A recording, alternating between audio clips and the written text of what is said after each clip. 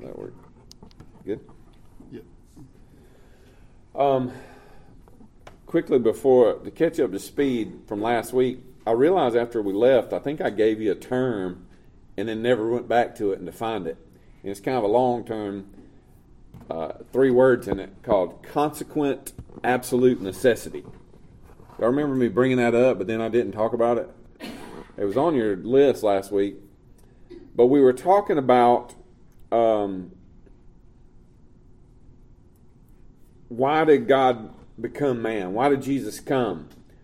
And obviously, it was necessary that he come to save sinners and to satisfy God's justice so that he might save sinners. And that's kind of what we talked about that whole lesson last week. And one of these phrases I just threw out because it's an important phrase in church history and in theology, and I just didn't want it to be confusing to you because it's really a great thing to think about. Because the atonement of Christ became a consequent absolute necessity. I am going to define that for you this time. It became that because of the covenant of redemption. Do you remember us talking about the covenant of redemption? That before time began, God, within the Godhead, there was a covenant made to save sinners. And we know that because the Bible tells us, especially in the New Testament, we see that God had this plan. And it started for us in the garden after the fall. We see God makes that great gospel statement that through the seed of woman is going to basically come a Savior. And really the rest of Scripture is playing that out, how we're going to get the Savior until we get the Savior, and then we see what he does, and then he goes away and we know he's coming back. But this phrase, consequent absolute necessity, is a way to say that Jesus became necessary. God becoming man became necessary once there was a covenant of redemption in place, because there was no other way to save sinners, because God had determined he was going to save them. So, because God chose freely to save sinners, the consequence of that was that God would have to reconcile men to himself.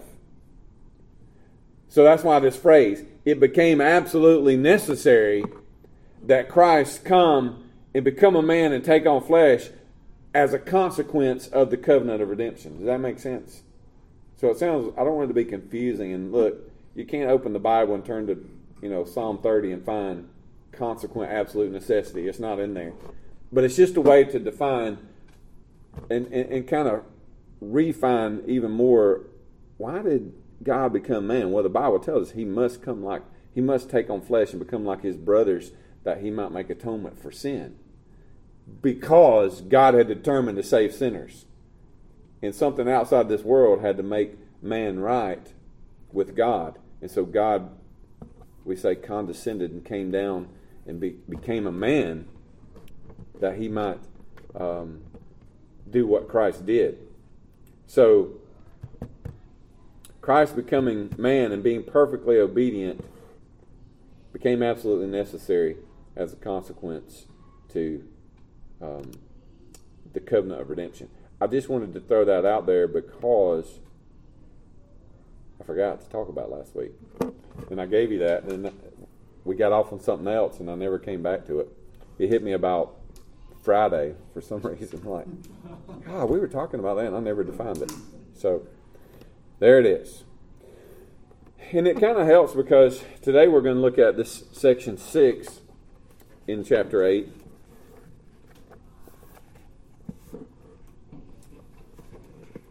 And it kind of, all this is together, but this is kind of interesting. And I don't know, we may talk about section 7 a little.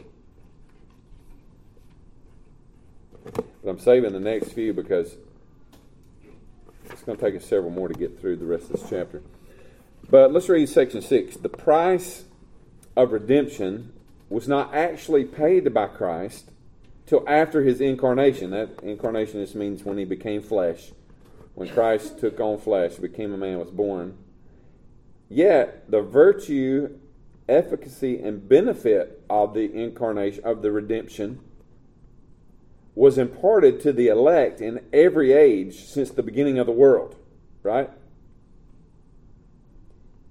And it was done so in and by those promises, types, and sacrifices that revealed Christ and pointed to Christ as the seed that would bruise the serpent's head, and as Christ being the Lamb slain from the foundation of the world. Because he's the same yesterday, today, and forever. So basically, this section really answers the question, how do those people in the Old Testament get saved, right? And I know y'all have talked about this before. We're going to look at the previous chapter again tonight, the covenant chapter. But I know y'all talked about it some. But the answer, of course, how were the people saved before the cross? Same way the people saved after the cross, right? And that's what this section is saying, is that all the way to this point, we've looked at Jesus becoming flesh. Why did he become flesh? So that he could perfectly obey the law of God and the will of the Father. Perfectly not fail. So he didn't sin, but he's also perfectly righteous.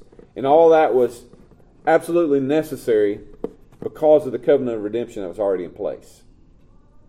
And we learn about that beginning in Genesis chapter 3. Man, God has this plan. And it's fulfilled all the way through the Old Testament, and all these types and shadows and sacrifices.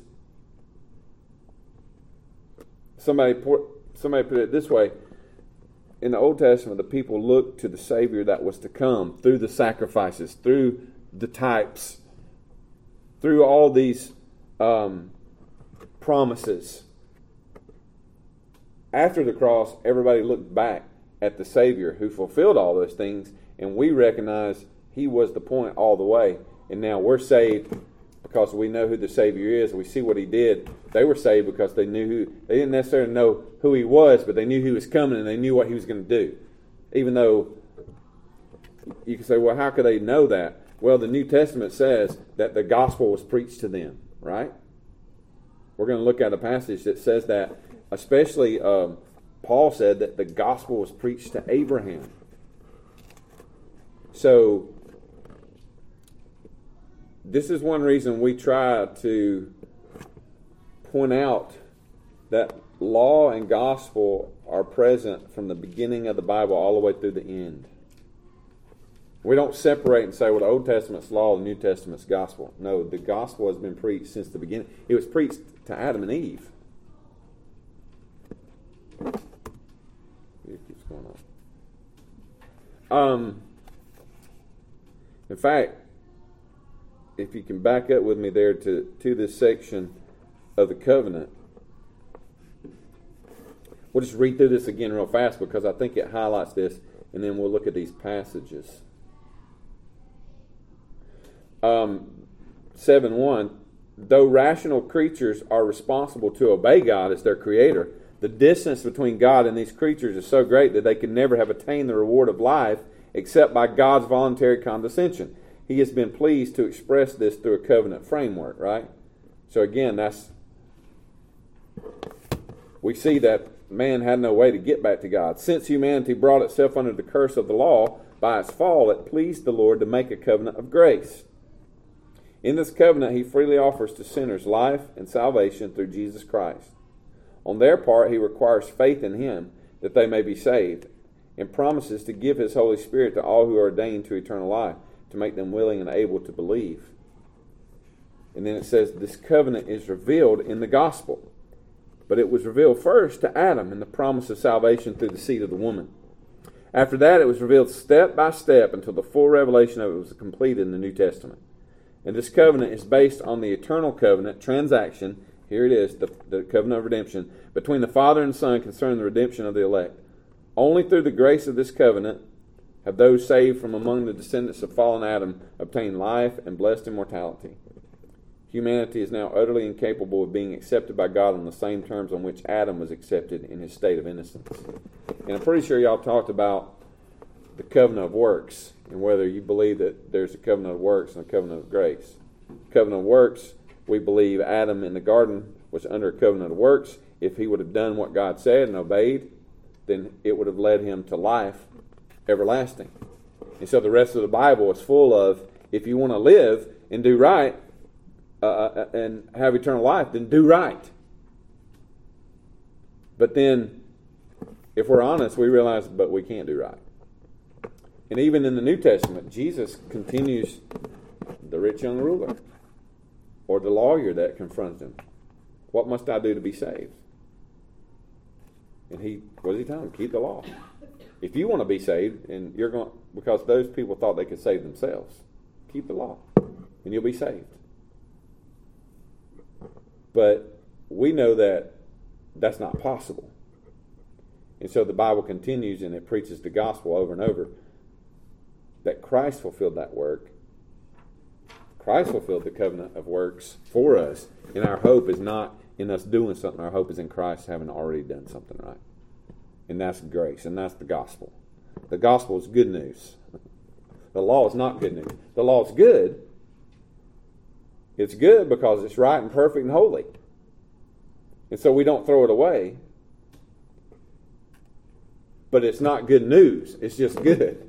It's bad news to those who realize they're under the condemnation of it. Now, those of us who are in Christ are not under the condemnation of it. There is therefore no condemnation to those who are in Christ Jesus, because we're under grace, not under law. So, I was just showing that this section we're in really, and all this does, I know Jonathan pointed this out several times, the confession builds upon itself. You know, it's not just a bunch of stuff thrown in a book. I mean, they're trying to progressively work through doctrines that matter. So, look at a few of these verses with me if y'all want to look them up. Hebrews 4 and 2.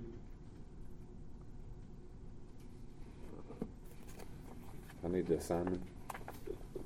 Who wants to look up Hebrews 4 2? I got it. All right. Let me see. I lost my page. 1 Peter 1:10 and 11. I got it. Revelation 13:8. Everybody wants to stay away from that one, don't you? You got that one? Hebrews 13 and 8. Actually, Revelation 13:8 is real interesting, and it's almost quoted verbatim in this section, so we need to look at it. Hebrews 13 and 8. I'll take it. I'm in Hebrews already. All right. And then, of course, I've already mentioned Ephesians 1, but this is just kind of to go back on what we were saying already. All right, who's got Hebrews 4 and 2? I do. You got Hebrews 13:8. And this one. Oh, you got both of them. I'll take them both. I got you. I got to know why you said that now. I'm sorry. All right, Hebrews 4 and 2. Actually, read 1 and 2. 1 and 2? Yeah. Okay. Therefore, let us fear lest, while our promise remains of entering his rest, any one of you should seem to have come short of it. For indeed we have had good news preached to us, just as they also. But the word they heard did not profit them, because it was not united by faith in those who heard. Okay. See, there's that one part that says the gospel was preached to them also.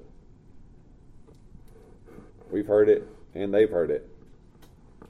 And I think, if I'm not mistaken, he's talking about Israel. Old Testament Israel. So, of course, this is the New Testament being written. All right, 1 Peter 1 and 10 and 11. 1, 10 and 11. As to this salvation, the prophets who prophesied of the grace that would come to you made careful searches and inquiries, seeking to know what person or time the Spirit of Christ within them was indicating as he predicted the sufferings of Christ and the glories to follow. So it was just another great passage to see. There wasn't an Old Testament and a gospel. There's been a gospel since the garden. Of course, we know now there was a gospel before the garden, but it was not revealed until then, and then step by step revealed over and over this covenant that God was making with his people. What's next? Oh, Revelation 13:8. All right. And all who dwell on the earth will worship him, everyone whose name has not been written from the foundation of the world in the book of life, of the Lamb who has been slain. Okay? You see, that if you notice, that was the one I was talking about. It's pretty much quoted there. He quotes the seed and would bruise the serpent's head, and the Lamb slain from the foundation of the world. Now, if you're reading the King James, the wording is a little bit different. And so there's a lot of debate on, was the names written in the book before the foundation of the world, or was Jesus the Lamb of God slain before the foundation of the world? And the best I can tell, and I'm not a language expert, but I think the answer is yes. They're both. He is the Lamb of God slain before the foundation of the world, because again, there's a covenant of redemption. This is always going to be the plan, right? And also, Ephesians 1. Who had Ephesians 1? I don't know if I told you which verses to read. We've already kind of mentioned this, but did anybody have that one? No, what verses? Well, wait a minute. I went to Galatians. It's like that looks. Just start at verse 3. I mean, you can read all of it, all the way to 14, but you can just read a few and you'll see. Blessed be the God and Father of our Lord Jesus Christ, who has blessed us with every spiritual blessing in the heavenly places in Christ, just as he chose us in him before the foundation of the world, that we should be holy and blameless before him. Okay, so you see that, I mean, just that idea, and like I say, you can keep reading all the way to verse 14. It says a few more times we were predestined to be his sons because of the covenant of redemption before the foundation of the world. And so I believe, and if I'm not mistaken, I think there's another place, I was thinking there's another place that mentions the book of life and names written in it. I'm trying to think. But this is very, what is it? Revelation 12. I just think it's very interesting to see this and talk about it, because we tend to think, oh, my name was written in the Lamb's Book of Life today, I got saved. And there's a lot of songs that say that. But according to her confession and the way that this has been understood throughout much of church history, your name is written in the Book of Life before the foundation of the world, because Jesus was the Lamb slain before the foundation of the world. And all this now, but what this section points out is the price of redemption was not actually paid by Christ till after his incarnation. Yet the virtue, efficacy, and benefit of it was imparted to the elect all through the ages. So I point that out because there's a lot of good news in this thought. One is this: God's decree of salvation through Christ's eternal covenant of redemption ensured that the elect of all ages will gather around the eternal throne of God in the last day. So if there's any kind of teaching that suggests some of the people before have to be brought along some other way, no, this is the only way. Everybody's going the same way, from beginning to end. Everybody's going to gather around the throne of God because of the Lamb of God slain before the foundation of the world, and because your name is written in the Lamb's Book of Life. And everybody whose name was not found written in the Lamb's Book of Life will not gather around. And you can't do anything to get your name written in there. It's been written there since before the foundation of the world. But it brings up this question, and I think this is alluded to later on in another chapter. Does this mean we are eternally justified?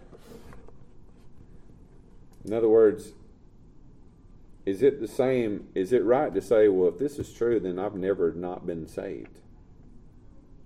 I've never been lost. Because it seems, if you think about it, that would make sense, right? Well, if my name was always written there, but I think that's why they use this language carefully. It was not actually paid till after his incarnation. And the interesting thing I found out was the men who were involved in writing our confession battled with that same argument, and they actually wrote about it. And I'm going to see if I can find it here. It's actually there in 8, isn't it? The controversy.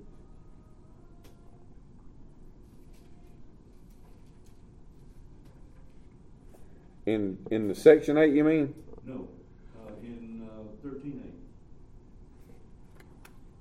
Oh, you're talking about in Revelation. Yeah.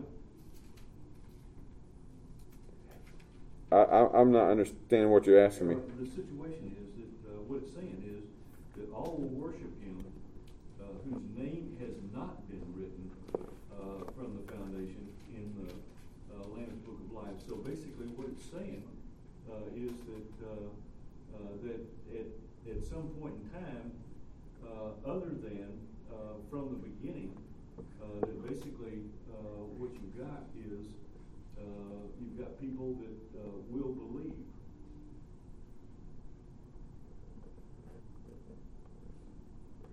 Or at least that's the way I understand it.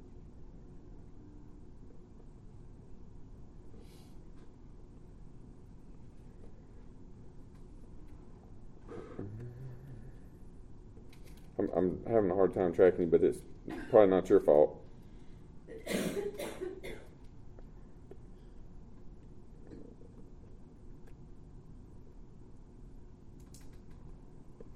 Because this is talking about blaspheming and worshiping a false idol, right? A false god. Because all who dwell on earth will worship it. Everyone whose name has not been written before the foundation of the world in the book of life. The beast. Yeah, the beast. Oh, okay. Yeah. All right. Yeah, I was like, man, that's been a long day, but I'm trying to figure it out. Now I understand. Okay. I'm sorry. That's okay. But it's interesting.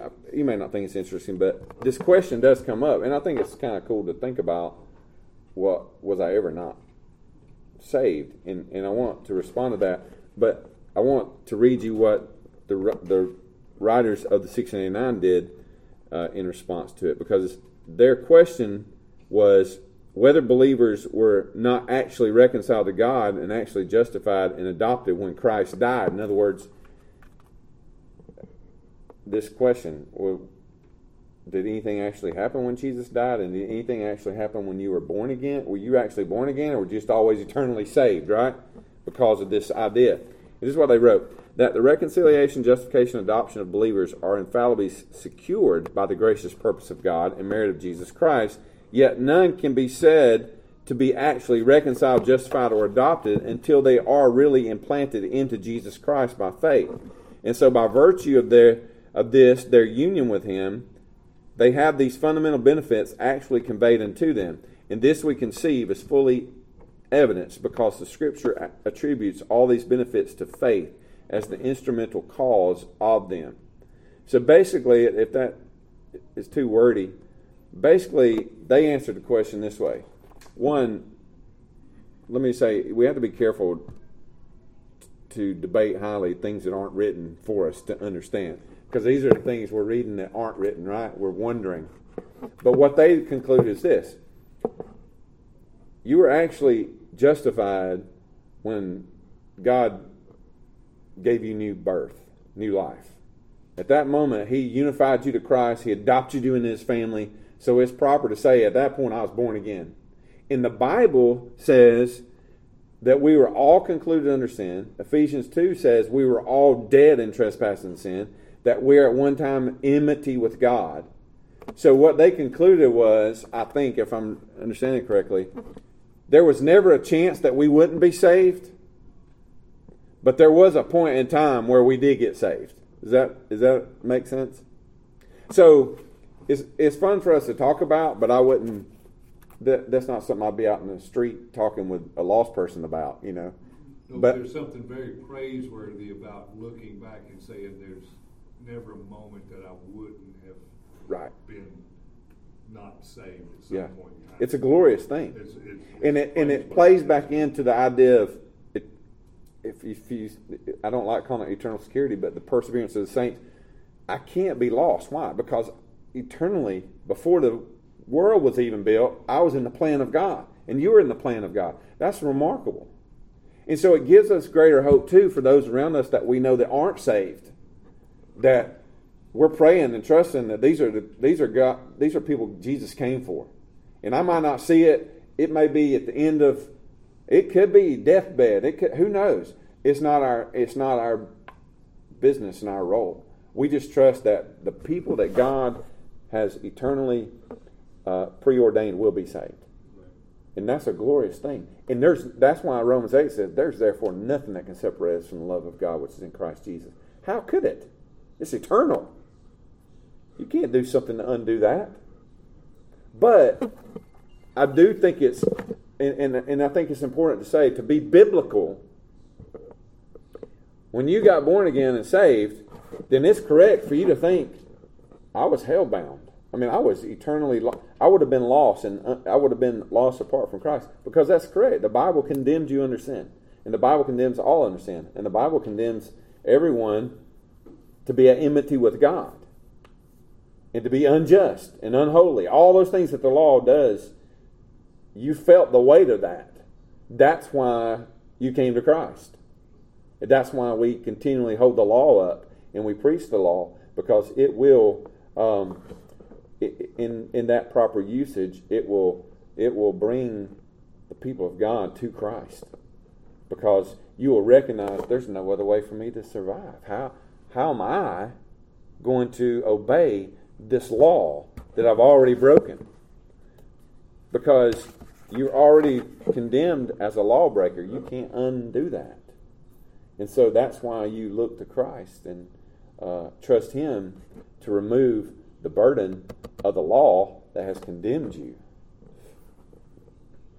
And that's why we can still say, but the law is good and right and holy, because it brings sinners to Christ. It's the schoolmaster, as Paul called, I think, in Galatians, the pedagogos, which is like the one who brings the students to the school so they can be educated. The law did that for us. It brought us. So it's important that we preach that and teach the law, because in its in that usage of it, in its first usage of proper usage, it condemns us and pushes us down. That's a weight, which again, I know I've said this before, which I think Christ was talking about when He said, all you who labor and are heavy laden, come to me, and I'll give you rest. Take my yoke upon you.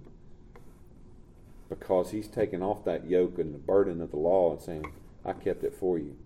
Now you just look to me. And every time you fail, you look to me. When you realize you can't keep the law, you look to me. And every time you do fail, like John said, I write to you, brothers, that you sin not. But when we do, we have an advocate with the Father, Jesus Christ the righteous. Because you're going to. But when you do, and it's not a reason to sin, so Paul dealt with that. Well, then shouldn't we just sin that grace might abound? God forbid. No. Because you're new, you're different. You wouldn't, as a child of God, no. You will sin, but that's not what you want. Because the Holy Spirit gives you repentance. And you look back to Christ. And Christ, because of what's happened, we want to follow Him. And we fail, but we're thankful that He's brought us into His family. And as a father, when we fail, He doesn't kick us out of the family. He brings us to repentance and loves on us and brings us back in. And that's the good news of the gospel. And then we have the law before us as a guide. As a Christian, again, the law is good because it is our guide to say, this is how you're supposed to live. The way Jesus talked to the woman caught in adultery. Where are your accusers? But then neither do I accuse you. Go and sin no more. That's the law that Jesus gives. And again, we go and we sin more, even though He said don't sin anymore.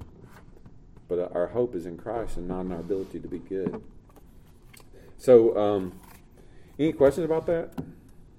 I've talked the whole time and haven't given you a chance to respond.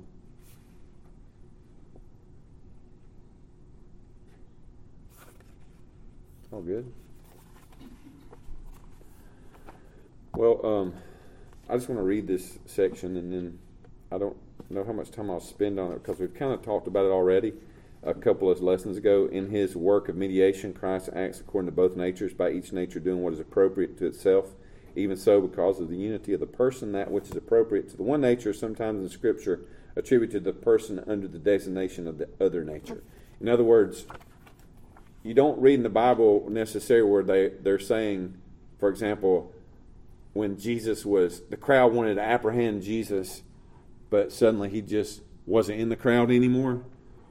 They don't say, but because Jesus is God, he wasn't in the crowd anymore.